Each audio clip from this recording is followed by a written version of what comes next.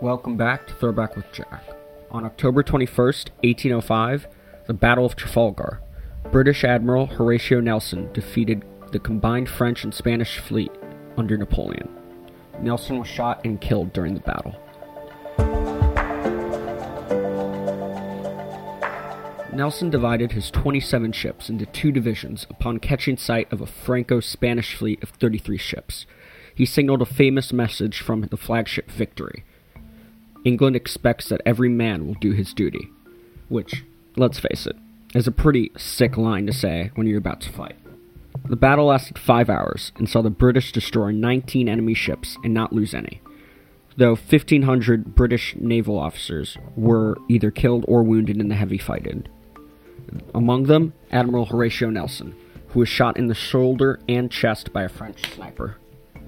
He would succumb to his wounds 30 minutes later, but not before uttering his last words after being informed that victory was imminent. "Now I am satisfied. Thank God I have done my duty." Again, very, very sick words.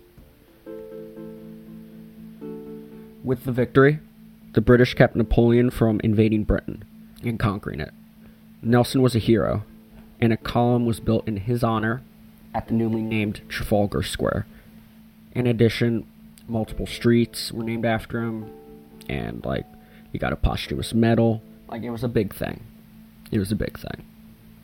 But yeah, Horatio Nelson, hero of the British Empire.